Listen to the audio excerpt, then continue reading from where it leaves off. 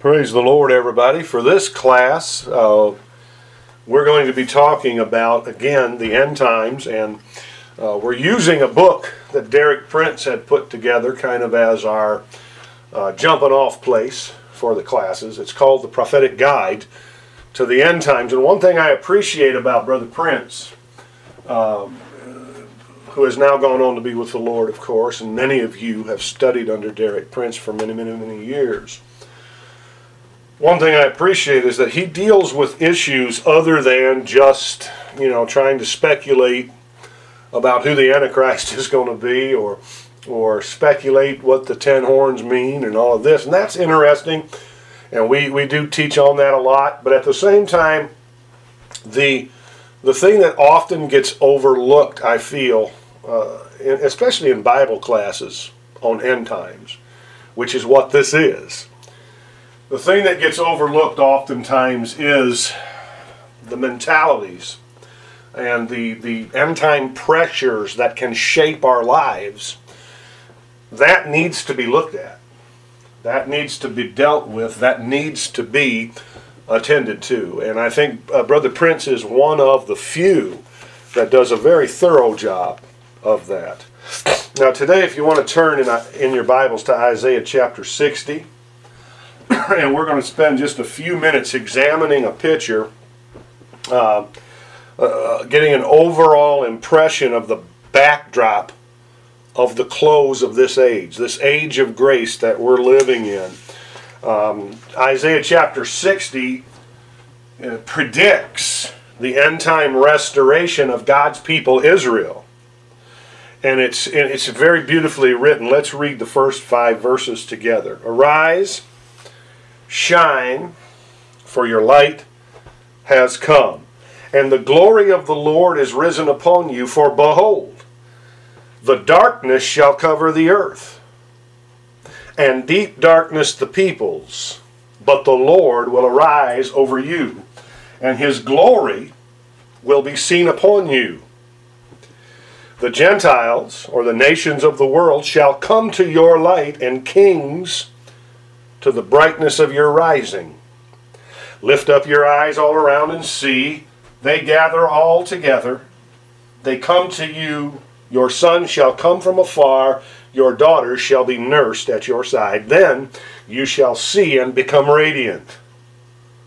And your heart shall swell with joy, because the abundance of the sea shall be turned to you. The wealth of the Gentiles shall come to you.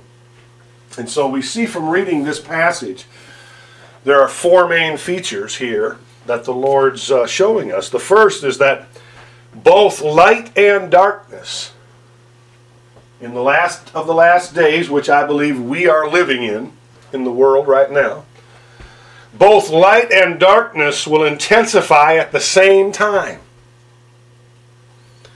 The light will get brighter, the darkness will get deeper. That's what the Bible says.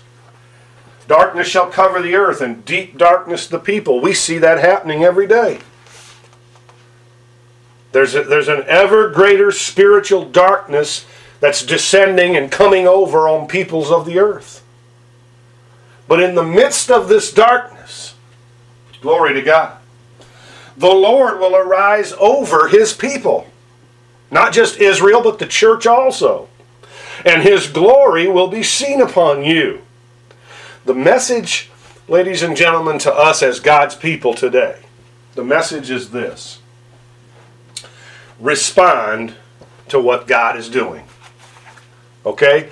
Now, this is the reason that I take a very dim view of attacking the church of the Lord Jesus Christ. First of all, you got to be careful when you go to slander in the body of Christ. I don't like it when people slander my bride. If somebody has a problem with Angie, I would prefer they just, especially if it's not hardly serious at all, just keep it to yourself. But don't go slandering my bride. And if it's a severe enough thing to warrant a conversation, then have a conversation and intelligently discuss any problems that might arise between you and my bride. And I think that God feels the same way about the church of the Lord Jesus Christ in these last days. I think God's heart is broken over the ministries, over the preachers, over the Christians who are slandering the body of Christ in the earth today and finding fault with everything it does. Now, we all know that in the body of Christ today there is some false doctrine. And sometimes false doctrine needs to be addressed, especially if it is directed toward the essentials of our faith. We need to contend earnestly for the faith once delivered unto the saints. No question about it. But you have to be very careful that you don't slander the bride of Jesus. Because I think he takes a very dim view of that also. And, having me take a dim view of something is one thing. But you get crosswise with Jesus, and y'all going to have a problem. So we don't want to be slandering the church. We want to respond to what God is doing. Yes, we resist the darkness. Yes, we shine our lights. Yes, we deal with areas of teaching that we don't see it as biblical. We see it as, I'll give you an example, the greed gospel, the health and wealth craze needs to be addressed, but it needs to be addressed by rational, controlled individuals who are not addressing it in anger, who are not, reacting to some false teaching with a hateful spirit and a hateful attitude, but rather they're responding from what thus saith the Lord, and they're doing it in such a way as to win the other party over to the viewpoint. And if you can't win somebody over to your viewpoint, the best thing might be for you to leave the conversation and not leave the people. Talk about something else. Maintain unity where at all possible, as long as the doctrine in question does not attack the atonement or change the image of Jesus from the Bible Jesus to a Jesus of some person's own mind creation of who they think Jesus is. You and I can walk together. You and I can learn as Christians to walk together. And that's a very important thing in the last days. The unity of the church is at an all-time low, and it's one of the things that Jesus cares the most about in the days that we're living in. Okay? Darkness is covering the earth. Deep darkness is covering the people. But at the same time, in the midst of that darkness, the Lord is rising over his people. The glory of the Lord is being seen, being evidenced, being manifested among his people, praise God. And you and I, the lesson that God wants us to learn is to respond to what God is doing. Arise and shine, it says. Let's read that whole 2 sentences. Arise, shine, for your light has come, and the glory of the Lord is risen upon you. So it's not, that you and I, and especially as leaders in the local church or leaders in the body of Christ at any level, we don't roll back over and go back to sleep. We see the light of Jesus. We see the glory of the Lord being revealed in the earth today, just like it was in times past. I'm a person that I really love to read the Puritans. I like reading Thomas Watson is my favorite. I like Thomas Brooks and Jeremiah Burroughs. I like Jonathan Edwards, Charles Spurgeon, many of the old-timers, and especially the Puritans. And you definitely come away from reading their literature, reading their sermons or whatever. You come away with a sensing inside of yourself that we're missing it somewhere today in our thinking. We're missing it in our walk with Jesus. We're missing it in our attitudes. We're missing it in our faith today. In many, many, many respects. Okay? But at the same time, just like God's glory was being manifested in the earth during the days of the Puritans, let's say, at any time frame in history, just as God's glory was being manifested then, it is being manifested on the earth today among God's people. It is. The glory of the Lord is here, folks. Now, sometimes we have to look past our circumstances, and sometimes we even have to look past our circle of friends to spot that glory. We might be in a rut, but everybody's not in a rut. We might be down today, but everybody's not down today. So you follow what I'm saying. The glory of the Lord is here, and we need to respond to what God is doing. Hallelujah. The second feature is the regathering. Now, these are four features that we see in the first 5 verses of Isaiah chapter 60.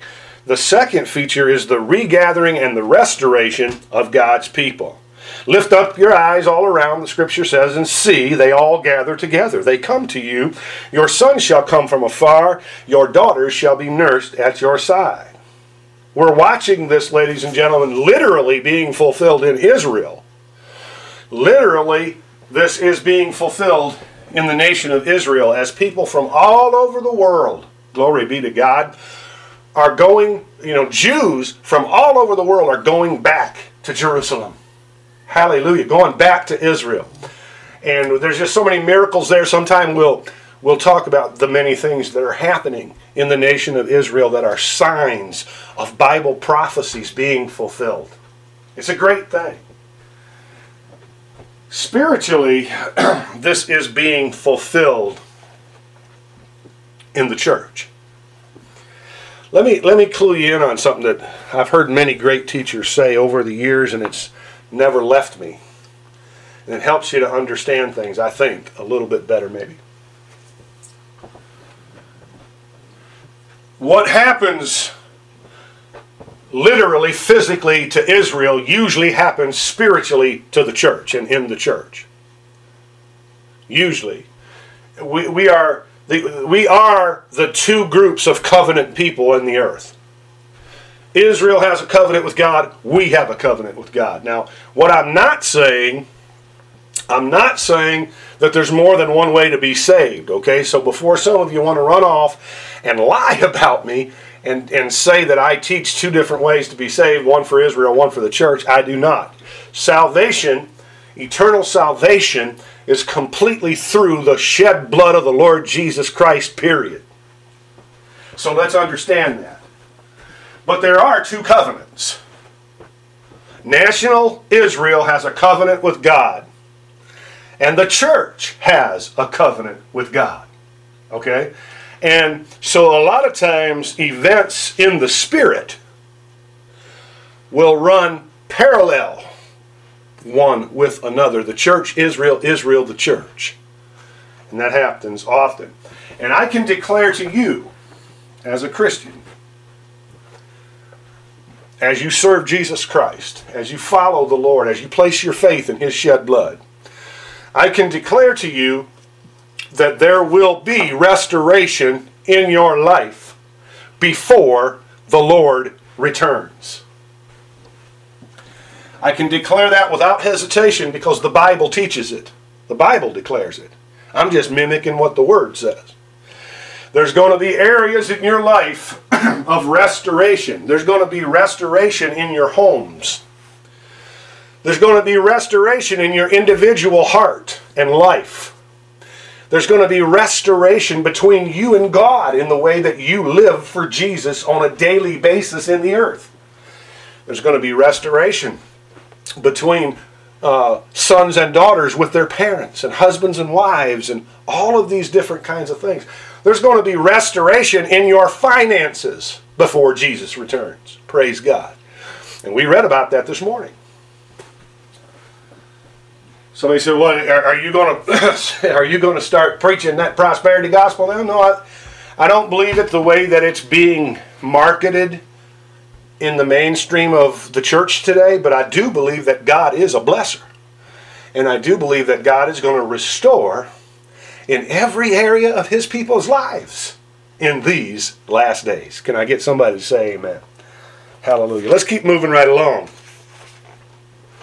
This is just Bible study, so you can relax. Take a sip of coffee, take a sip of pop or water, whatever you have.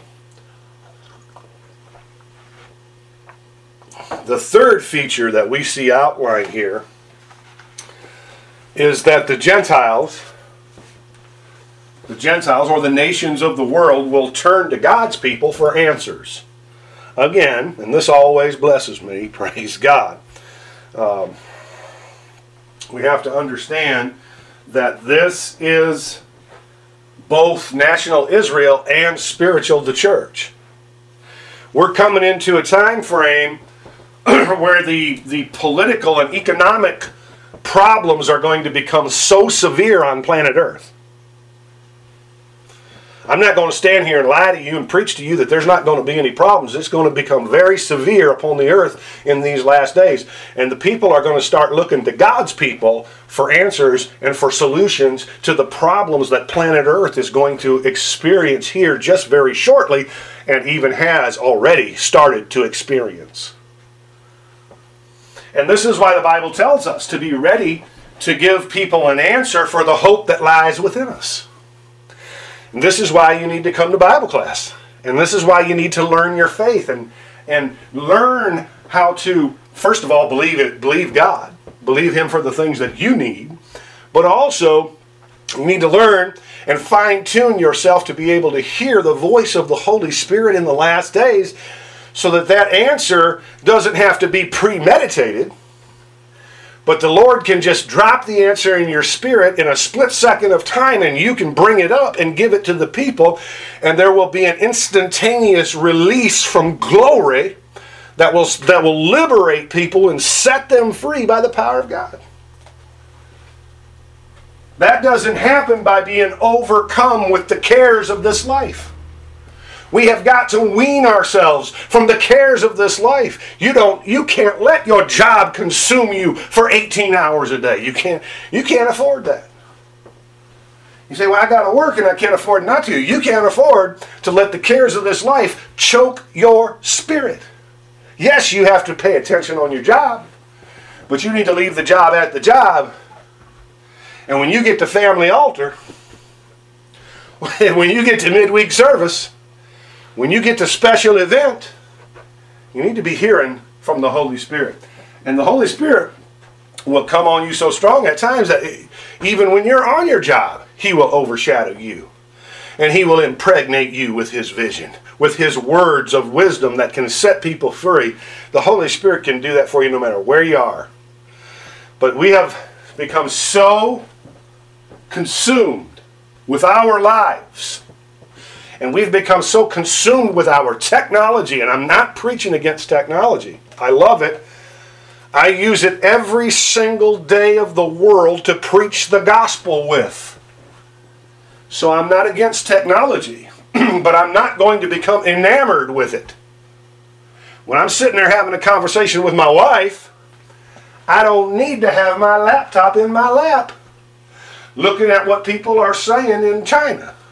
You know, and I don't need to be on Facebook when I'm trying to minister to somebody, for example. So hear me, I'm not knocking it. But I am saying that if the cares of this life choke you, it will affect your hearing from the Spirit. And people are going to start turning to us for answers, so we need to be able to have answers. And we do that by walking with Jesus.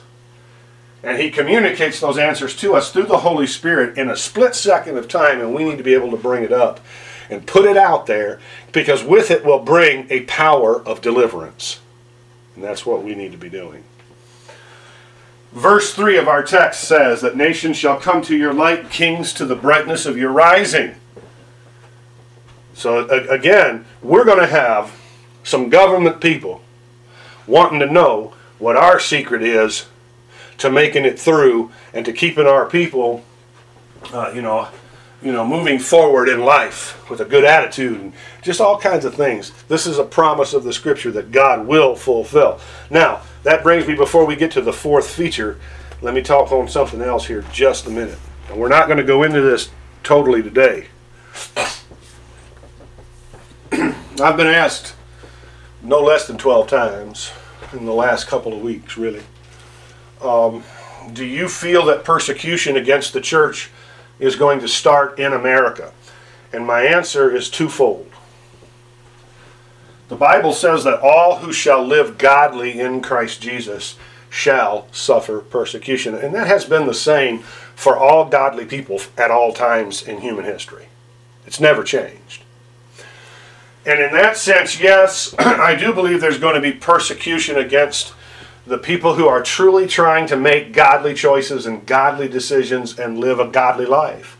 There is certainly going to be persecution. There's also going to be persecution against organized religion that will not deny certain things about Jesus Christ. There's going to come persecution in America. And I believe the Lord has showed us all that. But here's what that doesn't mean. And I want you to pay attention. That doesn't mean that you and I aren't going to be effective as witnesses, and that we're not going to be effective as the church in the last days, because we are.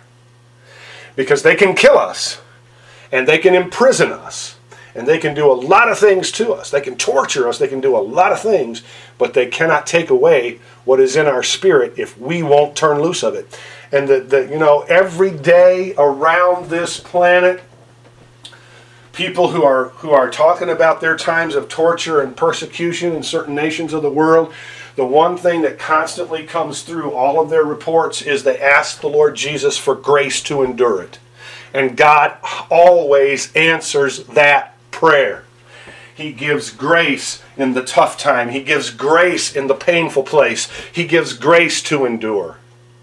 And so we are going to have to, again, I go back to what I said a few moments ago, we're going to have to stop letting the cares of our life choke out our relationship with Jesus.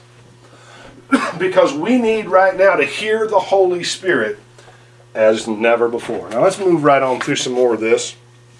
The fourth feature that we discover here in Isaiah 60, 1 through 5, is that the wealth and the resources, I would say it that way, probably rather than using the word wealth, I would say the resources of the nations are going to be made available to God's people. Somehow, some way, God's going to do this. The Scripture says it, and I'm not going to doubt, what God's Word is saying. We don't know how this takes place, but we just know that it does. So I want to point out another parallel feature here of the close of the age from our text, and it's this. Let's look, the verses in Isaiah show a clear separation of the righteous from the unrighteous, bringing a situation where compromise and neutrality on the issues of righteousness will no longer be possible. Let's look at Revelation 22, verses 10 through 12. I'm going to read it from the NIV. Then he told me, "Do not seal up the words of the prophecy of this book, because the time is near. Let him who does wrong continue to do wrong. Let him who is vile continue to be vile. Let him who does right continue to do right. And let him who is holy continue to be holy. Behold, I am coming soon." That's what the Lord said. "My reward is with me, and I will give to everyone according to what he has done." And that middle verse is sandwiched right between two warning verses about the closeness of our Lord's return. In verse 10, Jesus says, "The time is near." In verse 12, he says, "I'm coming soon." But between those two is a challenge from the Lord to the righteous and to the wicked. It amazes me that the Lord would say, "Let him who is vile continue to be vile." But that's what he says. The Living Bible actually helps us to understand this more clearly. Here's what it said. "And when that time comes, all who are doing wrong will do it more and more. The vile will become more vile. Good men will be better, and those who are holy will continue on in greater holiness." That's verse 11 from the Living Bible. Here's the picture. The pressures are going to get so strong that we're going to be caught up in one of two main streams. We're either going to be caught up, you and I, in the streams of righteousness, hallelujah, or the streams of wickedness. As these streams become more forceful, it will be almost impossible to escape the stream that we are in. I want you to hear that. Right now in your life, the stream of your life might not be very forceful. And so if you're caught up in a sin right now, you can, right now, this moment, you can say, you know what, I'm done with that. I'm going to repent. I'm going to give my heart to Jesus 100%, and I'm going to follow the Lord. But there might come a time when the stream of wickedness will be so forceful, running rampant through the earth, that it just begins to suck people up into it. And they realize at some point that this is happening, but they can't get out of the stream. That's how addiction works. That's how bondage works. And the same thing is in righteousness. It's not that the righteous can't stop being righteous. It's just that the truly righteous will not want to stop being righteous, and they will hunger and thirst after righteousness, as the Lord himself said. And when we hunger and thirst after righteousness, God fulfills his word. He makes sure that we get plenty and then some. Amen. God doesn't starve his kids. Hallelujah. And in this case, I'm not talking about physical food. I'm talking about hungering and thirsting after righteousness. If you're hungry and thirsty for it, God ain't going to starve you. He's going to give you righteousness. He's going to give you more and more and more. Hence, the forcefulness of the stream of righteousness. So, we need to make some decisions today before things get so forceful.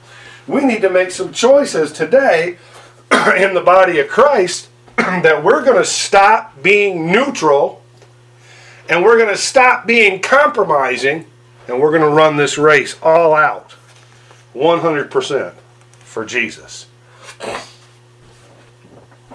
Amen? If we're in the stream of righteousness, we'll be carried on almost irresistibly by the power of that stream. If we're in the stream of wickedness and rebellion, we will be carried out in the power of that stream. Each will intensify in the last days. Each will intensify. The righteous will become more righteous. The wicked will become more wicked. Two harvests. Right now, there are two harvests in the earth that are maturing at the same time. The harvest of righteousness and the harvest of wickedness. And Jesus tells us that the harvest is the end of the age. And you can look at Matthew 13, verses 37, 38, and 39 to read about that. So, both good and evil are intensifying in these days. The gap between them is becoming wider, and ultimately, it will be unbridgeable. Excuse me. Ultimately, that gap between good and evil will be unbridgeable. You know, you're not going to be able to run in and out, so to speak. You know, jump into the flow of the Holy Ghost when you feel like it, jump back out when you want to get carnal for a while. You're not going to be able to live that way. Especially the further we go along in the end of days. And the further in the last of the last days that we get. See, we got to make some choices as God's people. We have to make some decisions for Christ today. Our response. As these pressures and conditions in the world around us and the crises that will come, as they continue to confront us, there's three appropriate ways for you and I as Christians to respond. First of all, the first one that I want you to mark down is optimism. Optimism. I believe that we are obligated to be optimists in the face of everything we see. I mean, we're faith people, right? It bugs you, when you get around somebody and they see a tornado in every cloud. And they're always down. Now, if y'all need deliverance from a spirit of depression, that's one thing. Let's get on up to the altar and get under the blood and get that deliverance. And it is possible. But in the face of everything we see in the world that's happening today, I believe we as Christians are obligated to be optimists. In the Gospel of Luke, Jesus sketches out a picture of events, a picture of trends that lead to the close of this age. He mentions a lot about what we've been talking about. And then at the very end of his discourse, he says, now when these things begin to happen, he says, look up. He says, lift up your heads because your redemption draws near. Luke 21:28. So we're to look up. Stock market's wavering. Gas prices and food prices are rising. Neighbors are hating one another. People are stealing from one another. People in families are estranging themselves from one another. And the Bible says for you and I, when we see these things to begin to happen, we are to look up. We're to cheer up. We're to rejoice. We're to believe God. We're to be optimists in the face of everything we see because God is victorious. And because He is victorious, you and I, if we're in Him, if we're in Christ, we are victorious as well. And that's the kind of atmosphere we need to set wherever we go. Not just in the church on Sunday, but wherever we go. Praise the Lord. Jesus doesn't tell us, be frightened. Jesus doesn't tell us, look for a hiding place. He doesn't say, plan some method of escape where you can concentrate on survival. His attitude is, look up. Things are going to get better. Your redemption draws near. It's very important that we, who are God's people, present to the world a picture of confident assurance in our Christ. That will impress them. That'll make them want to know, what we have that they don't have. Enabling us to face these pressures and these crisis situations with calmness and with confidence in these last days. That's the plan of God for us. When we look on the situation of the world, we compare it with Bible prophecy, we have to remember that our attitude should be the glass is half full. In other words, so much of what God has predicted in the Bible has already come to pass that it gives us a firm assurance that the rest of these things are going to come to pass. So we're not half empty, we're half full. Jesus is coming soon. Our King, our Savior, our Redeemer, our mighty warrior. He's coming soon. And He's going to reclaim this earth. He's going to take us to be with Him forever. We're going to rule and reign with Christ upon the earth. All of the events and all of the trends confirm the reliability of the Bible. If they don't happen, we would have to say that the Bible would be an unreliable book. But because, because they are happening, though there are many evils and forces against us above all else, they confirm that the Bible is true. The Bible is reliable. The Bible is an up-to-date and relevant book. It has a message that is relevant today. And that is very important. So the first response that you and I can have and must have towards the pressures and the crises that are confronting us at the end of the age is optimism. The second response that we must have is commitment. Summed up in one word, commitment. Total, unreserved commitment to God. Look at what it says in Psalm 110, verse 3. It says, your troops will be willing on your day of battle. God wants us to be a bunch of willing troops, right? Ready to march and move forward. arrayed in holy majesty from the womb of the dawn. You will receive the dew of your youth. In other words, God is going to refresh us. God is going to refresh His church in the day of battle. And there may be many days of battle, and we're going to be refreshed by the Lord many times. We need to be committed totally to walk with Him. This is not the time to soften your stand on the issues. This is not the time to go hide somewhere.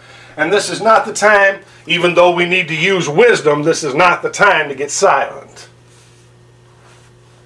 You follow me? We face the end times with optimism, and we face the end times with commitment. The Bible is very realistic, folks.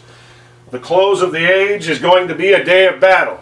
Get it in your mind right now. You in the war. Say, I don't want to be in the war. Well, you in the war. Hallelujah. It's not going to be a day of peace.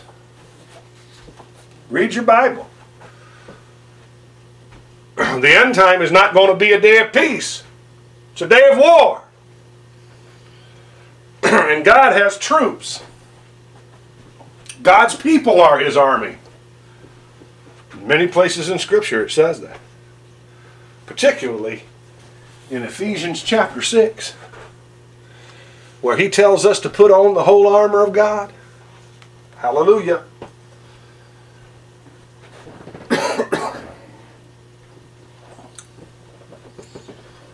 It says here, when the psalmist in Psalm 110 says to the Lord, your troops will be willing on your day of battle, that translation doesn't really carry the full force of the Hebrew. The Hebrew actually says, your troops will be free will offerings. So we have an image here from the original Hebrew of God's people offering themselves to Him without reservation, putting themselves totally at His disposal with nothing held back. That's the type of church that we need to be in these last days. We often hear it said that God wants our time, God wants our talents, God wants our money. That's not necessarily true. If we give those things to God and think we're doing God a favor, we deceive ourselves. What God is really saying to us is, what I want is you. I want everything you have, is what God's saying. He's saying, it all belongs to me. I blessed you with it. Now I want it back. Not that we can't, glean the benefit from it, but it's all belongs to Him, and we're supposed to offer to Him without reservation. In these closing days, God is not going to settle. Let me bear down on that. In these closing days of human history, God is not going to settle for a lesser commitment. We need to ask ourselves, have I ever totally given myself to God without reservation? Have I placed myself at His disposal? Now that's commitment, and that's the appropriate reaction. Okay? So we see these great things. There is an alternative version for the second part of that verse that we're going to talk about at another time. But the third response that we need to have, first of all, is optimism. Secondly, is commitment. And the third one is we need to come into alignment with God's purposes in the earth right now. I started saying a little while ago that one of my favorite things to do is study behind the Puritan authors and some authors that weren't necessarily Puritans but very old, lived in another time, hundreds of years ago. I love to read what they said. I love to read the depth of their spiritual work for the Lord. And it oftentimes convicts me that I'm missing it in some ways, and I need to push in closer to Christ and let the Lord teach me what I need to be doing and the way I need to be thinking, etc. and so forth. And I also said that just as there was a glory of God in the earth then for them, there is one here today for us also. And it's so important that we line ourselves up. And and come into alignment with God's purpose in the earth right now in the year 2013. Listen, we're not in 1942 anymore, in case you haven't noticed that. This isn't 1942. This isn't 1937. This isn't 1981. This is 2013, and God has a purpose for the people who are on the planet right now. And we need to come into alignment with those purposes. We need to be a voice for righteousness, a voice for Jesus Christ. But we need to be more than a voice. We need to be a functioning army of God on the earth. And we need to be a force that as God moves us forward. Now, I'm not talking about you and I just running off. I'm talking about God moving us forward. His purposes will be accomplished. Always remember this. It's hard not to clear my throat so much today because of the allergies and the sinus is really bad here right now. But that's not what I want you to remember. Always remember this. When we let God move us forward, God has obligated himself by his word to accomplish his purpose. If we run off on our own, then there is no obligation on the part of God to back us up. Sometimes he does, just because how many of you've had, your kid go out and start doing something, you told them not to do it. But you see their heart was in the right place in a way, so you say, well, I'll kind of get them out of this. I'll kind of back them up a little bit on it. Try to teach them the lesson in the meantime. Sometimes God's that way, but oftentimes God will let us learn from making mistakes. But when he moves us forward, and that's why aligning with his purposes are paramount in the last days. And that's related very closely to optimism and commitment. The world is passing away, and the lust of it. But he who does the will of God abides forever. 1 John 2:17. This world is temporary. Everything in it, ladies and gentlemen, is passing away. Everything on planet Earth is passing away, including our physical bodies. That will one day be recreated. We will be translated, actually. We will be translated and given a glorified body. But everything on this earth one day won't exist. Except the one who is set to do the will of God. Nothing can overthrow him. Hallelujah. Nothing can overcome him. God says, I'll make known the end from the beginning, from ancient times, what is going to come. God said, my purpose will stand, and I will do all that I please. You can look at Isaiah 46:10. And as we close our Bible class today, I want to make this statement. When you and I align ourselves with God's purposes, we are aligning ourselves with something that is irresistible. Two kinds of kingdoms are described to us in the book of Hebrews, the shakeable and the unshakable. Let's read as we close Hebrews 12. And I'll read it from the NIV, verses 25 through 29. Hebrews 12:25. See to it that you do not refuse him who speaks. If they did not escape when they refused him who warned them on earth, how much less will we if we turn away from him who warns us from heaven? At that time his voice shook the earth, but now he has promised once more, I will shake not only the earth but also the heavens. The words once more indicate the removing of what can be shaken, that is, created things, so that what cannot be shaken may remain. Therefore, since we are receiving a kingdom that cannot be shaken, let us be thankful, and so worship God acceptably, with reverence and awe, for our God is a consuming fire. Neighbor, the neighbors of this world are shakeable, and they're being shaken, and they're going to go on being shaken more and more and more and more as we progress through the end times. There will be no stability, no ultimate security in any kingdom or system of this world. The unshakable kingdom is the kingdom of the Lord Jesus Christ. It cannot be shaken. And because that's true, we are to be thankful, and we're to worship God acceptably, the Bible says, with reverence and awe, because God, our God, is a consuming fire. It would be foolish to give ourselves to a kingdom that's going to be ultimately overthrown when we have the option to give ourselves to the kingdom that will triumph over all opposing forces. That's the kingdom of the Lord Jesus Christ. So I would enlist, if I were you today and you're under the sound of my voice,